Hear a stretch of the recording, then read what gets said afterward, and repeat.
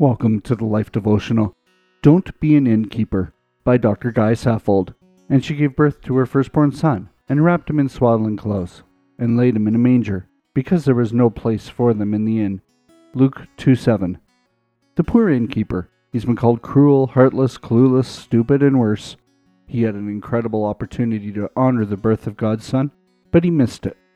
We shouldn't be too hard on the poor fellow. After all, he didn't know the most important baby ever born on earth was coming to his inn. He was busy. Listen to writer Frederick Buechner, imagining the innkeeper's story.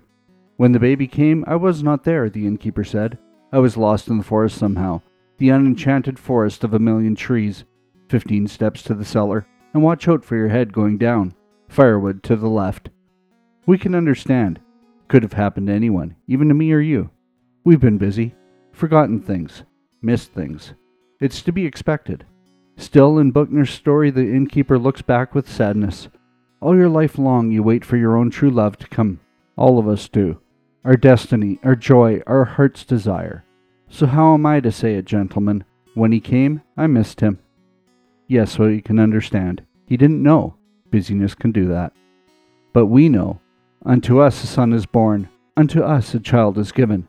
Isaiah 9:6. Given to us.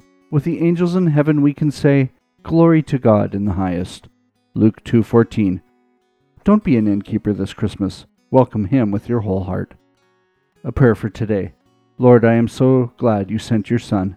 I won't miss his birth this year, no matter how busy it is. Amen. Go deeper. Consider 2 things you can do to welcome him this year more fully. One just for you, and one with those you love. Can we pray for you today?